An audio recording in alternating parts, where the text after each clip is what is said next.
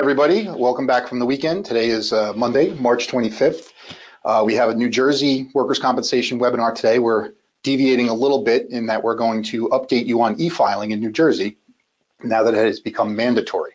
So I want to talk to you a little bit what that means for us, as for you as well, and we'll go from there, okay?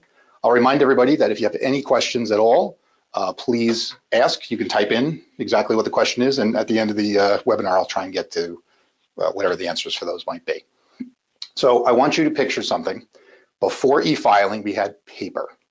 Now I want you to picture this. I had a solo practice at one point, and I had to copy the amount of filings I was going to send to the court. I had to take a stamp and put it on a self-addressed stamped envelope that was going to be included in the envelope. So you had to weigh what the return filing was going to be, check out the postage, figure out the right amount. Then you had to put that in the bigger envelope in order to weigh that to put more postage on it. These were all the crazy things we did when we had paper. I want you to, another visual that might be helpful in terms of what we're doing today, fax machine. If you remember, and again, some of you might be too young to remember this stuff, but in a fax machine, you had to type in the number to dial. You would listen as the fax machine did the dialing. And then what would happen? You would have that satisfactory sound of it going through and the screeching of the fax machine as it went through. Thankfully, we've gone past all those things and we don't really have that anymore. Let's talk about paper filing. Paper filing essentially has disappeared now. It certainly has disappeared now because of the mandatory e-filing. Back in 1999, the division began emailing notices to the party. It was the first time emailing really started. Everything else was by paper prior to then. And this has been a long process for us to get where we are today. 2006, there was a form of Courts Online in New Jersey, but it was for information only. There was nothing you could do in terms of filing or checking or anything like that. Finally, in 2009, the court started emailing our calendars. So prior to 2009, we got mailed copies of the calendar of what was coming up and when the hearings were. Finally, in 2009, those were now emailed to us, no longer mailed. That was actually mandatory on that part. Everybody got paper, email lists at that point. The current New Jersey Courts Online that we see came to us in 2012.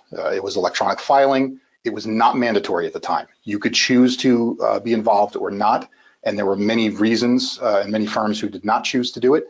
But now, just switch slides there, as of March 15, 2019, it is mandatory, okay? And that's our life now. You see, we're just sitting back with nothing to do because everything is e-filed. There's no exceptions to this except for pro se people. So I'll give you an example. When I did bankruptcy proceedings, bankruptcy became e-filers. But if you filed less than a certain amount of petitions per year, you were not required to do e-filing. That is not the case here. If you were participating in workers' comp court at all, you must e-file. Okay, but again, if you're a pro se petitioner, you don't have access to a computer, you don't have the wherewithal to do this, then you can certainly still mail in a petition. This came to us by way of a memorandum, November 15, 2018, from the chief judge, whereby he notified the entire workers' comp department and division and everybody who practices workers' comp that this is going to be mandatory. Now, there's different types of access you can gain as either a carrier or a law firm. If you look here, it sort of sets forth the different levels. The basic level is kind of the default. You have access, you can see when the next court date is, you can see the information that's there, but you can't do any kind of e-filing. You can't do any filing of any documents whatsoever. You can't even prepare drafts or anything like that, okay? For attorneys, there's a limited one where you can have access. You can actually prepare drafts of things, but you can't actually file. And then, of course, we have a full subscription, which is you can do everything. Now, within a firm, you might have some people have basic access, other people have limited access, and then other people have that full access. So, for example, our paralegals have full access because they're the ones actually filing the pleadings after the attorneys have reviewed those. So since they're the ones actually doing the work and the data input, they have full access to that as well. Since I lead up the department, I also have full access. I want to make sure I can check the inboxes and respond to things if I need to. But because there's now an inbox and it's one inbox that everybody has access to, you don't want too many chefs in the kitchen, so to speak. So we don't have access to every attorney in the firm into our Courts Online because one attorney could go open up an email in that inbox, choose not to respond to it for some reason, and then it gets lost in the shuffle because I don't see it as a new entry in the inbox. So you kind of have to figure out your own plan as to how that's going to work and who's going to have access. For carriers, there's just two different levels. There's the basic and the full. The full is, of course, going to give you the ability to e-file things, including applications for informal hearings if you wanted to do that. Okay, so those are the different types of levels. This is kind of important now, and this is the difference with e-filing. All right, Courts Online, it serves the electronic copy instantaneous. That's going to happen the day it's filed, and that's a big difference. Okay, the carrier can print. You can individually or batch print all of the electronic filings that you get. And if a specific respondent attorney is wanted, you can now go and designate your respondent attorney right away on Courts Online. And then if you picked our firm, for example, we would then get an electronic copy of that pleading. So that's really important. Oh, what did I do there? No, sorry about that. Let me go back. I exited out of the whole thing. Here we go. You just saw my whole slide presentation, and I'm done. Okay, so finally, if the carrier has not pre-designated, as I said, you can then do that instantaneously. All right, additionally, carriers can pre-designate counsel up to 15, and there's a number of different reasons for doing this. If you have a law firm that always handles, for example, your Toms River cases, you can pick Toms River Hearing Point, you could pick them as the designated counsel for that, and they will automatically get those pleadings sent to them rather than having the step of them being sent to you and then the second step of you designating. This is also really good for in-house counsel. For example, Liberty Mutual or maybe New Jersey Manufacturers that has an in-house counsel department or firm doing that purpose. Also for self-insureds who maybe pick one firm that they want to represent them for every matter. You can pre-designate, and this saves you the step of having to later determine who your counsel is going to be, and the CP would then be automatically served upon the counsel rather than the carrier. So it kind of streamlines things even further if in fact you know who your attorney is going to be. Let's look at what you can actually do on the actual documents that you can e-file now. Claim petitions, dependency claim petitions, medical provider applications, every type of claim petition there is, answers to all of those claim petitions, any amendments that you're going to make if you add a party or you add some more specific information, motions, general motions, motions to dismiss, med in temp motions, which are really important, also emergent med in temp motions, and of course answers to those. So these are all the type of documents that Courts Online will accept. Now, not listed here are things like maybe briefs or certifications, but you'll see when we walk through this where you can actually attach those things as an additional submission to the court. If for any reason you need any help with the technical aspects of the website, New Jersey Courts Online itself, if you don't know what access level you have and you want to maybe increase your access level, you can always call their line or email them. I gave the information there. So this way, again, for technical support, you can get in touch with them. All right, so let's actually walk through this. You go on the Courts Online website, you've signed in with your password and your login information. It wouldn't be a legal website if there wasn't a disclaimer of some kind. So of course your disclaimer comes up, you hit agree, and it brings you to the home screen. Everybody's probably familiar with this. It has a lot of information on it, and I don't want to rush through this. I want to actually take some time to break down the parts of this home screen that might be useful to you, okay? On the left-hand side, upper left-hand side, it lists who you are and who you are that you've signed in. And really important is under your name in the law firm or the carrier, if you're a carrier, it lists what today is. Now, I actually did this on Friday, so that was 2/5. That's the week of the cycle and the day of the cycle. These are really important, as we know in New Jersey, because everything's repetitive. We have 3-week cycles, and a list I might have on 3/1, which is today, 3/1 in the cycle, I'm going to have that list every 3/1. So it's very predictable for me when I adjourn a case. I'm going to know exactly when that case is going to reappear on the list. So that tells you what week of the cycle you're actually on. If you needed to know that for some reason and you wanted to ask maybe your counsel about something that's listed on today. You'll see now the menu options you have on the left are slightly different if you have access to e-filing now, as you'll have an inbox, which is underneath the home tab. Okay, that's where you're going to see any emails that come in. Anything that's been submitted to you and now sent to you by way of e-filing is going to appear in your inbox requiring some kind of action. The rest of those choices are all the same. You can do a case search. You can do an advanced case search if you're looking for something very specific. You can do just in general the lists that you have. And there's a help center if you need any information. If we move on to the middle of the home screen, you have again sort of a listing of who you are. Our status is e-filer and today's date. And again, it has the cycles of the weeks and days. This is also where you're going to find now a new section for your draft documents. So for example, in this particular case, my paralegal has 2 documents that are drafted and ready to go. She's waiting for final approval from me. They'll appear there so she can return to them in order to then finalize them and get them underway. To the right-hand side of your home screen now, system alerts has always been there. If there's going to be maintenance on the website or if there's some kind of issue going on, sometimes a particular hearing point is closed for some reason, they'll notify you there. The new section for e-filers is the message inbox. Right now ours is empty, thankfully. We've reacted to everything that we had come in. But in fact, if there was a new message, a new CP that was filed, and I was notified to do something about it and served with it, it would appear in that inbox and would require action on my part. I want to focus for a second on the bottom of this section, which would be the bottom right-hand side of your entire home screen. There's some really useful information down here, whether you're an attorney, whether you're a carrier, or anybody else who wants to learn about workers' compensation. You'll see it says the Oscar calculator. You can click on that and it will bring you to the Oscar calculator website, which is really helpful when you're trying to make calculations of how you settle a case and what the case is going to be worth. But also very important and a really good resource is right underneath that, the Division of Workers' Compensation's homepage.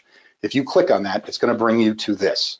And there's all kinds of services on this website, but for the Workers' Compensation Department in particular, I want to focus on the right-hand side of that web page, which is just really useful information if you need it. It gives the rates, the statistics, it gives forms, it gives the workers' compensation statutes, the workers' compensation rules. If you have time, if you're not sure about something, if counsel didn't get back to you right away or something like that, this is at least some quick information you can glance at on your own to figure things out and maybe get a little bit more education in terms of what's going on in workers' compensation. So just a useful tool. It pertains to e-filing in the sense that that website gives you access to these things, which I think is really important. We use them all the time. There's also a place to go for forms and stuff like that too, so you can find out the types of orders and all the different forms that the Workers' Compensation Court uses. Okay, so we go back to now the home screen. What's different about this home screen as a result of e-filing? I already mentioned the inbox, and that's a new feature. Here's another new feature. There's 2 tabs that are added to the top sort of middle orange bar. One is the e-filing tab. You can see there it's new claim, reopener, answer, motion. It lists all the different types of things you can do. The other tab is e-orders. You can prepare an order approving settlement, section 20 order, maybe an order for dismissal if the judge directed you to prepare the order. You can do that there. So let's go through one of these and actually see what happens. We're going to do a motion. So you go to the e-filing menu, you click motion. Now you're at the point where a claim petition has been filed. We've answered the claim petition, and maybe we have a motion to dismiss for lack of prosecution. This happens a lot. Petitioners' attorneys don't really do a lot with their cases, so we have many reasons as to why we file these. But let's just say the petitioner did not attend maybe their perm exam. So now we're going to file a motion to dismiss for that reason. You're going to click on motion. It's going to bring you to the next screen. It's going to ask you for the basic information first, basically the CP number, the year, and the claim petition number. Once you click on that, it's going to bring you to the next screen, which is going to ask you to choose what type of motion you're filing and who you're filing it on behalf. So if we've been designated to represent different respondents, we're going to choose the respondent who's filing that, and then we're going to select the type of motion. So in this case, you could do a motion to dismiss, a mid-temp motion, or other type of motion. We're going to use a motion to dismiss. When you click on that, it's going to autofill most of the fields because it's going to pull that information from both the claim petition and the answer that's been filed.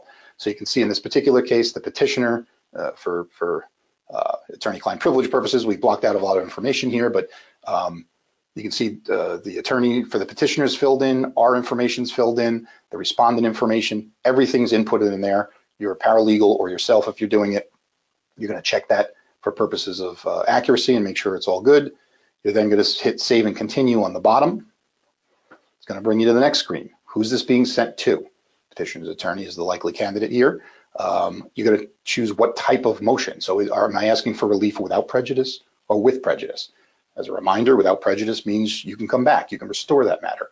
If you're asking for relief from the court with prejudice and the judge grants that, it's over forever and you can't come back. It's also going to ask you on the bottom if you're submitting additional documentation, and if so, are you doing that by e-filing or are you mailing things? And I'll show you in a couple of slides, there's some limits on what you can e-file. Sometimes the size of the file is too big, so it may require you, for example, you had a brief with a lot of research and certifications or something, or attachments to it, exhibits maybe. You might need to still mail that in, depending on whether or not it meets the criteria. So you're going to fill in this information. You're going to hit save and continue. You're going to go to the next page, which is now telling you prior to submitting this document to the division, it must be printed and signed. This has always been the case when it comes to e-filing. Even back in 2009 when they started making it available. As a petitioner's attorney, if you submitted a CP, you had to print that and you had to have the petitioner sign it. And you need to keep that in your file in case anybody ever came looking. You would be able to show, I have this pleading, it's been signed. Same thing, same requirement here, and it goes for respondents as well.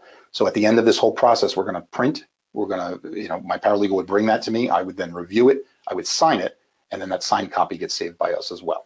So it is still a requirement, it is still something you have to do. You can't just type in the computer information and send, you have to have a physical copy printed and signed. Okay, we're going to now upload because the motion's basically been prepared. We've told the court what the reasons for the motion are and what kind of relief we're requesting, but we may have to attach things, a certification of some kind where the attorney explains what's happening, or maybe some exhibits. We move on to the next page. It's going to then prompt us to upload those documents. So the paralegal, for example, has prepared the certification, the attorney's reviewed it, the exhibits are all attached, and now the paralegal is going to go ahead and upload those documents. Now you can see here, it's a little bit small, I'm trying to read it. Your file requirement can't be more than 11 megabytes. So if for some reason you have a big brief and it does have a lot of attachments and it exceeds that file maximum, you're not going to be able to submit that electronically. You're going to have to indicate that I will mail it in and then send it that way. Okay, so but it'll list the requirements and the type of file format that it's going to upload in. You're then going to upload those documents. All right, it's going to remind you again, are you sure you printed this? Okay, it's kind of a dummies 101 kind of thing, like, hey, you sure you did this? And it's going to remind you again, make sure you print, make sure you retain. Okay, now you're going to hit view and print because this is the last step. And if you see right above the highlighted section, it's telling you what it added. It attached the certification and order, certification exhibit and proposed order. So it's listed the things you've uploaded. It's asking you one more time to view and print. You're going to do that. And once you've viewed it, once you've printed it, and you now have that printed copy and it's signed, you're then going to hit submit to the court. Once you do that, you're going to get one more reminder. Are you sure you actually printed and did that? And you're going to say, yes, I'm sure. You're going to hit OK. It's now going to tell you about proof of service, which is great. Before, when you had to mail this in, you'd maybe do it by lawyer service or by FedEx or by regular mail, depending on what your process was. But this actually tells you who it's been served upon. In this case, two attorneys, Freeman and Bass, as well as the Deputy Attorney General. It then tells you who has not been served. So prior to March 15th, there were people who were not e-filers, and it would remind you that that person is not an e-filer. Now that should be blank most of the time, I would imagine, because everybody's an e-filer, so it probably will say nothing or none found. And it's going to remind you one more time on the bottom, just to make sure that you print this as confirmation. And this confirmation is service. You can use this as proof of service in the court with the judge. That person got that thing. And that's really important. Again, sometimes with lawyer service, you'd have to follow up with lawyer service and figure out like when they actually serve the document. It's served instantaneously and you can print it out. Good job. You're done. You've done it. You've gotten through your first e-filing. Okay. As an overview, let's just take a look at this. What are the advantages of the system? Ease of access, ease of use. You can access this from any computer as long as it meets the general requirements what most modern computers do these days. Ease of use, it's pretty much 101 kind of dummy proof. Like it leads you along, it asks you the questions you're supposed to answer, and it reminds you 10 times if you didn't answer them right. Instantaneous filing, that's a huge advantage. If you're a petitioner's attorney, you have instantaneous filing the day you submit this. If you're looking at a statute of limitations problem where you're, and I've had these before, and as any attorney has, 2 years is approaching, you file that, you mail it out, and you're just sweating, hoping that the clerk stamps that thing, and you call every day until they do. No more of that. It gets filed, you know that it's good, you're within the 2-year statute of limitations. Motion deadlines, 21 days for a mid-temp motion opposition, for example. There's no more mailing that, lawyer service. Maybe it doesn't get to the judge's desk till 2 days later. They're wondering what happened to the opposition. They're thinking you didn't oppose this motion. It's all done instantaneously. There's nothing you need to worry about. Another issue, which is probably really no longer going to happen, is sometimes we would prepare a motion before e-filing, send it to the court. and it wouldn't be ripe yet for the court to hear it because it didn't make it in time before the next hearing or before the 30 days that you're supposed to have. This now, again, is instantaneous. It's going to up those timelines a little bit and make it easier to get things within the next hearing so that the judge can actually say, this is ripe, it is good to be heard, and let's move on it. Plus, you know that there's service because you can print it off right there, and you know that the attorney was served with the motion. Which brings me to my next advantage. No more excuses from the petitioner's attorney, what I call my dog ate my homework excuses. We've heard them all 1,000 times. I didn't really check my emails, so technically I didn't get that. I don't know, I didn't look at my fax machine, or I just didn't come in on the weekend. My secretary misplaced it, stuff like that. None of those excuses work anymore. Once you e-file, once you submit, and you have that confirmation, we're out of excuses, and the petitioner's attorneys are out of excuses. They're going to show up at the court. They're going to come up with these excuses anyway. I guarantee it's still going to happen, but I'm going to be able to show, hey, judge, this was filed, e-filed. They're e-filers now. They have to be, and here's confirmation. The other advantage for the carriers is designation of defense counsel. This is really important. We sometimes get a case where an answer hasn't been filed for a while, and the petitioner's attorney is now moving for default against the carrier because no answer has been filed. And there's many reasons on the carrier's end for why this stuff happens. Sometimes it's just simply something falls through the cracks. You can avoid all that. There's no delay in filing an answer. You can designate your counsel right away, or like I said, you can have pre-designated counsel, and it eliminates any of that potential of maybe a motion to enter default being entered against you. So I think it's really important for everybody. It's useful for everybody. It's now mandatory, so you don't have a choice about it. Everybody's got to get used to it.